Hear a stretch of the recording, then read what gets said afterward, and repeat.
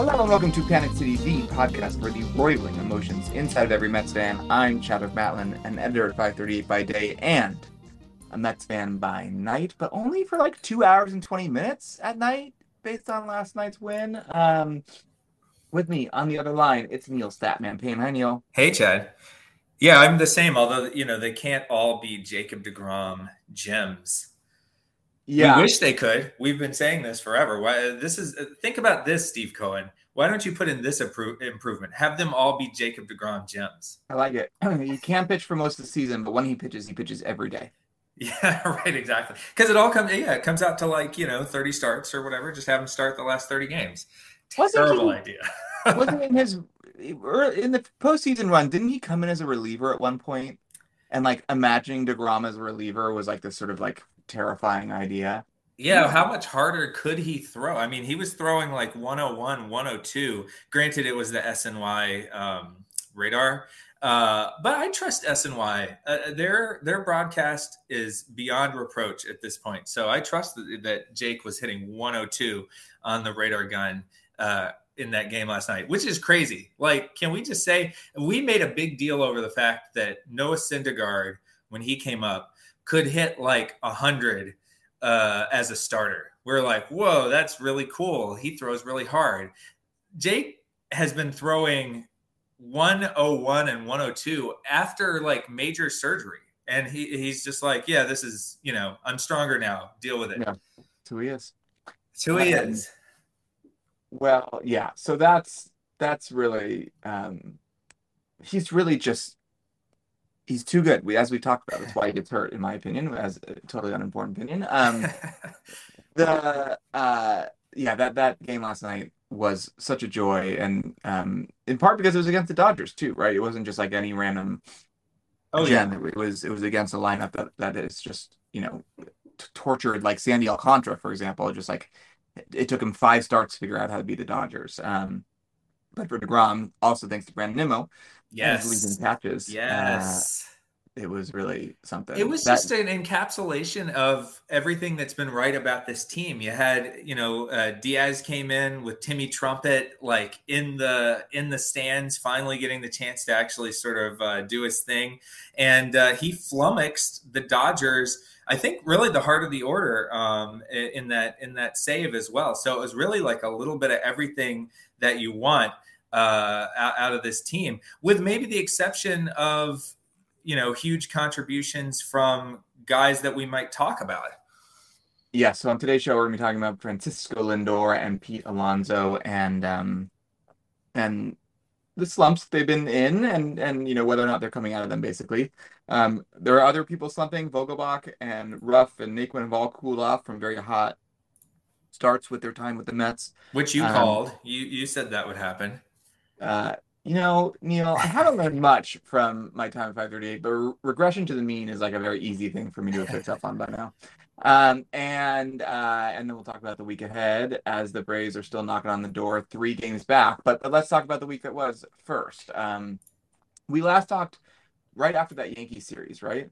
I believe so, yeah. Okay. And we knew that there were good times ahead with 4 games against the Rockies, and that was true. We took 3 out of 4 from the Rockies and have now split 2 so far with the Dodgers with another one to come. Yeah, it was a 4-2 week.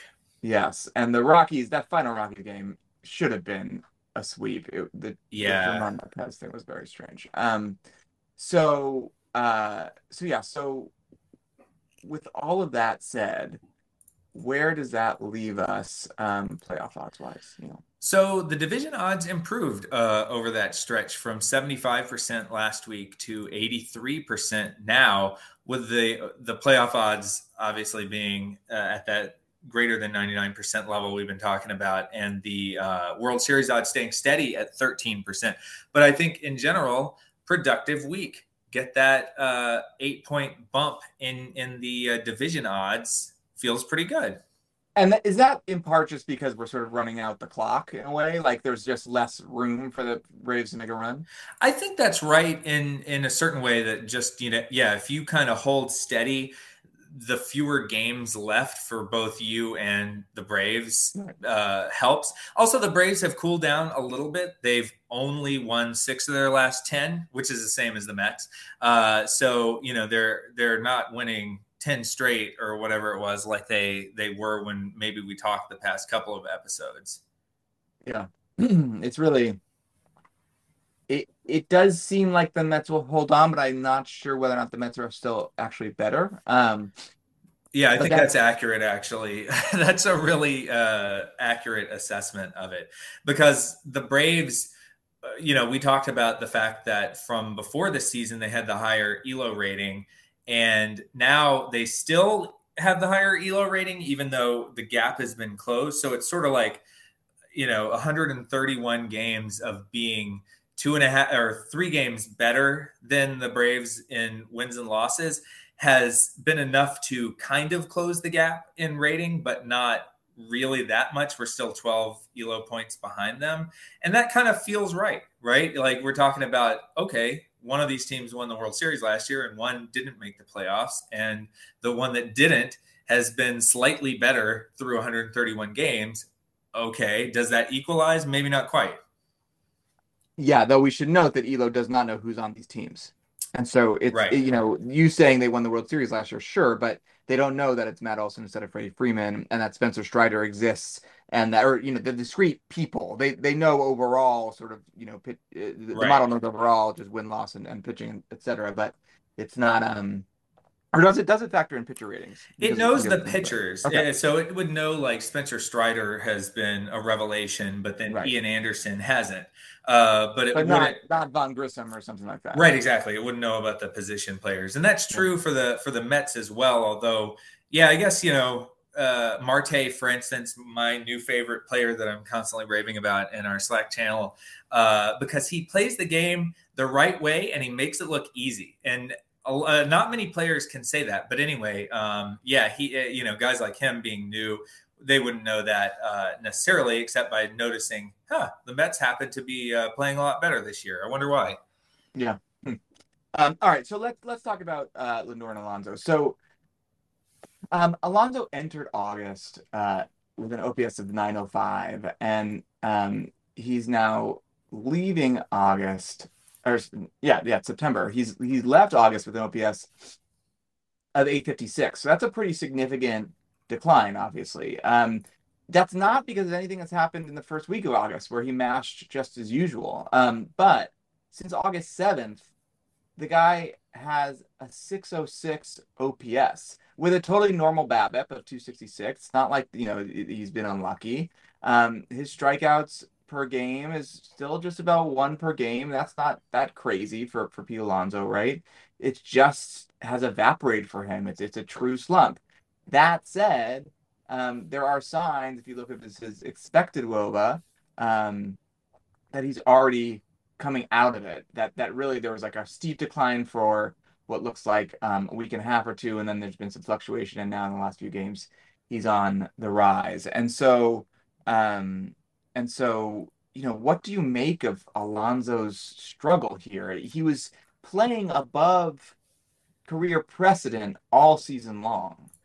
And so is this just a regression that was going to happen? And how should it change our understanding of whether Alonso has really broken out of the prior results that he had shown? Yeah, it's really fascinating. And that kind of gauging by the expected WOBA that you're talking about is off of these charts that they have at Baseball Savant, where you can look at the rolling, past 50 plate appearances or however many you want, and look at what someone's, not just their WOBA, but their expected WOBA, which uses, launch angle and exit velocity and all those things over time. And it is just fascinating to look at those and see the kind of the rises and falls. Like he had this great peak in early August that was probably unsustainable, but he had a peak like that a little bit earlier in the season as well, and then kind of gradually tailed off until around the All-Star break, and then kind of bounced back and had this another hot streak and then another cold streak. And so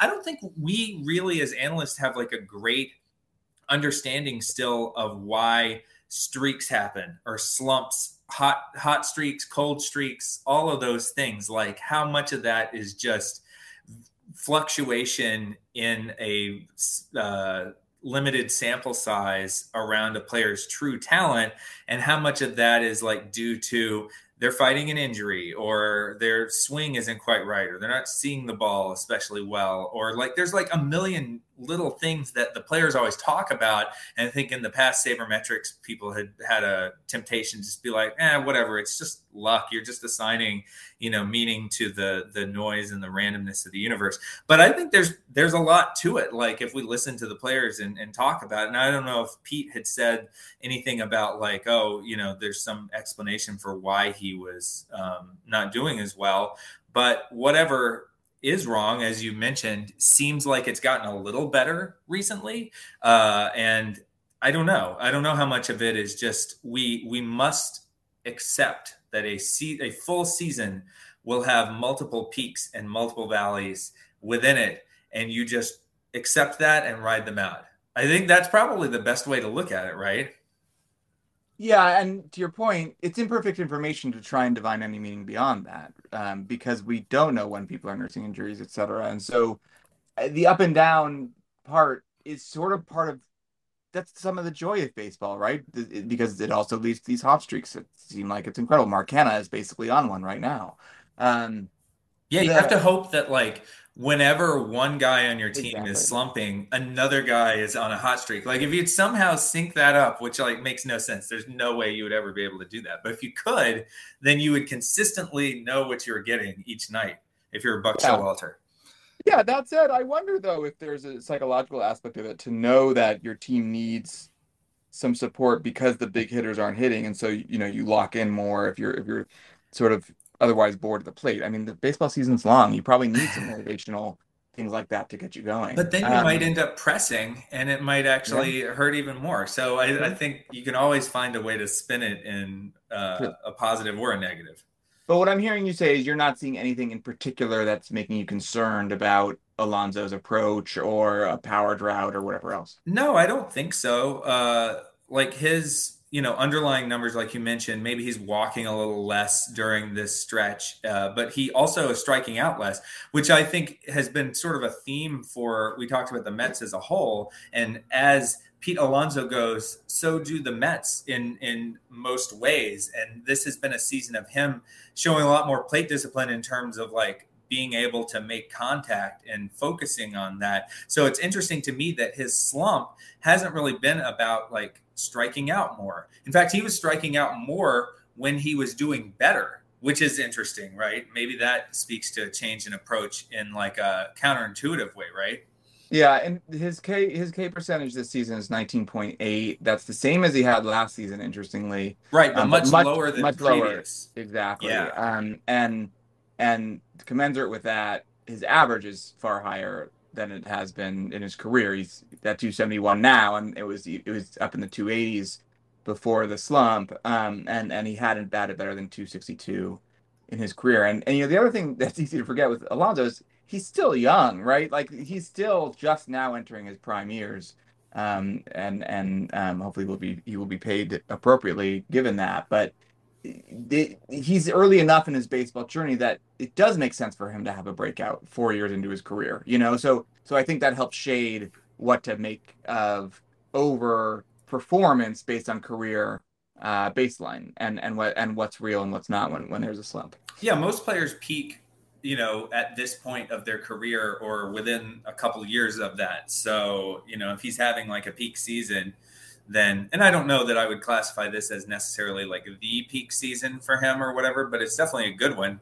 It's what we were kind of hoping for going in. You wouldn't turn your nose up at this type of season from him for sure, if that's what you knew going into the season. Okay, so if we're not panicking about Alonso, should we be panicking about Lindor?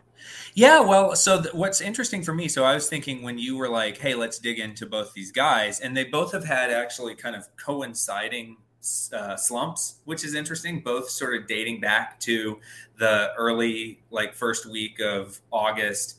And really kind of bottoming out in that final week of August, but then upticking a little bit. It's remarkable how similar their patterns in terms of like the expected WOBA have been. I said, well, I probably would think Lindor, a slump by him at the plate would be offset a lot more by his defense because, God bless Pete Alonso, but he's not really adding a tremendous amount with his glove.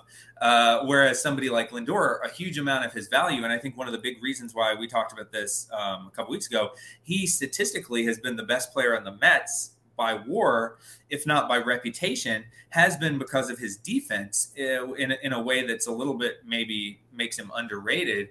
I would have expected that his defense sort of compensates for a slump. And that was true earlier in the year. So, for instance, he had a really kind of bad period in mid-May. But his defense was still like pretty good at that point. So it offset it. And then there have been other times where his defense wasn't as good. If you're looking at like range factor, plays made per game, there was a really bad period for his defense in early to mid-July.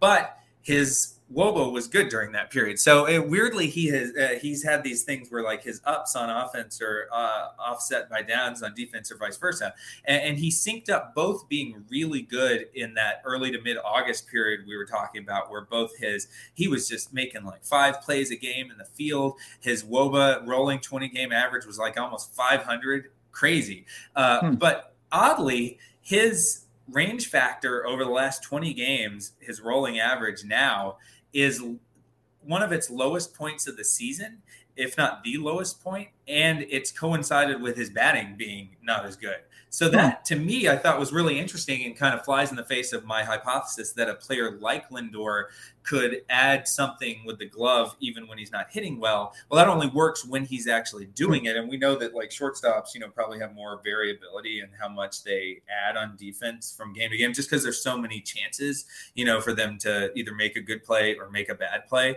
depending on, how things go for them. Whereas Pete Alonso is like adding a very low, almost nothing like baseline, probably on average per game that he plays at first. Yeah. It's like, you can only fuck up so much at first, but you can only also do so much. Like he had a pretty good scoop on, I think it may have been either McNeil or a Lindor throw to get a guy last night, but it was like, okay, those plays are a little few and far between. But with Lindor, it seems like he is making fewer plays in the field than his overall average, but I don't make too much of that. Again, he's still been the best player on the team all year long. And so I think it could be another thing where like maybe you want guys to slump on September 1st, right? So then if they have this uptick in, I don't know if it's based on biorhythms or just counter adjustments, but like you want them getting hot again near on about, I'd say, 32 days from now or whenever the playoffs start, right? Yeah, that's interesting. I mean, I wonder, is there research on consecutive play and rest at all? Because it is the case that Lindor has played as often as Pete, I think, this year, and really hasn't taken much time off, even when he had that finger injury for slamming the door on his hand. I think it was in May or June. I wonder, Neil, if you've seen any sabermetric stuff about rest and whether or not rest can reset someone, or is it's just so hard to know because it's similar to when a coach gets fired, where a coach is fired when a team is underperforming, and so then it looks like a new coach makes a team better, but it's only because they're just regressing to their higher mean. Yeah, I think it's hard to say. I think there was some research done by the great Russell Carlton at Baseball Prospectus, where he looked at what the effect of days off were. But I think he actually found a counterintuitive, like not that much of an effect, I guess, on it. So he says a difference between a hitter who had played 5 games in the last 7 days and a hitter who had played 7 games in the last 7 days was about 3 points in OBP. So it's not worth much. A little bit. They said over the course of a whole season, it would be worth an extra run. So, All like, right. it's not nothing. And I think he looked at whether or not age was a factor, but he couldn't really find any kind of significant effect to that. Now, this was in, I think, 2013. So it may be that if we looked at some of the underlying numbers that he didn't have at his disposal at that time, you might be able to find some, greater amount of Mm-hmm. significance to the pattern. And it's not surprising to me. Like, we've seen this in other sports that I think I've seen more research done, especially the NBA, that rest days can have a huge amount, which is why the NBA has the problem with load Right. management, Right. keeping stars from playing important primetime games. It's like this stuff, they wouldn't do it if it didn't actually have a huge effect. And so it does actually have an effect there. So I think for all athletes, rest is better. I think if you're talking about, they always ask about rest versus rust. Mm. And is there too much of a good thing when it comes to time off? But I think it's consistently found that, like, rest is better and rust is not really as much of a factor. So what I'm hearing you say is that the best players should never play, and then they would be even better. Well, the Mets, they're in the midst of this tight division race. Otherwise, if you just look at that 100 or effectively 100%, I shouldn't say exactly 100% playoff odds, that, like, if you've locked that stuff down, and maybe for a team like the Dodgers or the Astros who have really locked down their divisions, Mm-hmm. Dodgers, I can't imagine there's any way that they would not be one of the top two seeds, right? Mm-hmm. That maybe there's a case for them to just, especially with rosters expanding. Now, they don't expand as much as they used to on September 1st, but, like, give the guys some rest, and that might be a sneaky advantage. I'm sure the Yeah. Dodgers are aware of all this research. That could be a sneaky advantage to being a team that's so far out ahead going into the last month of the season, is you're going to be way fresher for the playoffs if you can selectively rest your guys because you have less to really play for. Yeah. Interesting. Interesting. Interesting. Okay. Well, let's leave it there. It sounds like we aren't panicked about Pete. We are assuming that Lindor will reset, but maybe a little bit more concerned. Is that fair encapsulation? Yeah, I think I would say it's even, like, sort of equal between the two. Like, both showed that sign, like we said, of in their little graph of the uptick Mm-hmm. in the expected WOBA over the last handful of plate appearances. What's it been, like a week, I guess? So that to me is like, this slump was normal. It's just the ups and downs of the season. All right. All right. All right. Let's talk about the week ahead, Neil. We have one more against the Dodgers coming up Kershaw. today. Kershaw versus Bassett. I don't know if I'll be able to get this episode out in time, so people may be hearing us after that. And then three against the Nationals at home, and then three against the O'Neill Cruises in Pittsburgh. Um, we'll talk to folks. Yeah, I mean, we're not going to talk to people until after that Pirate series. So it's quite a number of games here. One, two, three, four, Man, they're seven. really packing it in around Labor Yeah, Day. yeah, 7 games. So I mean, the Nationals and Pirates are just cakewalks, right? Like, what is there to worry about? Yeah, I don't know. I mean, maybe it's our panic for this episode should be just that last Dodger game. Like, you never want to Yeah. look past opponents. Maybe O'Neill Cruz will hit. Maybe the concern is that O'Neill Cruz will hit a ball so hard that it Mm, actually creates some kind of shockwave that yeah, injures players. yeah, It injures Jacob DeGrom just sitting in the dugout. yeah. How fast does a baseball need to be moving to essentially become a bullet? And at which point it would be dangerous for someone to be on the other end of it, because we Yeah, are probably approaching that with O'Neill Cruz. I think that's Um, a great question. Yeah. whom just so everyone knows, I dropped in fantasy because the guy does that often. It's just that when he does, it's incredible. All right, Neil. Well, that's that. Our theme song is by Mystery Mansion. Our art is by Pat Barrett. Our logo, no, we already did logo. Our control room emeritus is Tony Chow. For Neil Payne, I'm Chadwick Matlin. Swim Swim Nemo Nemo Swim, swim, splash Splash Alonzo Lonzo splash, Splash, and and chug Chug Vogelbach Vogelbach chug. Chug.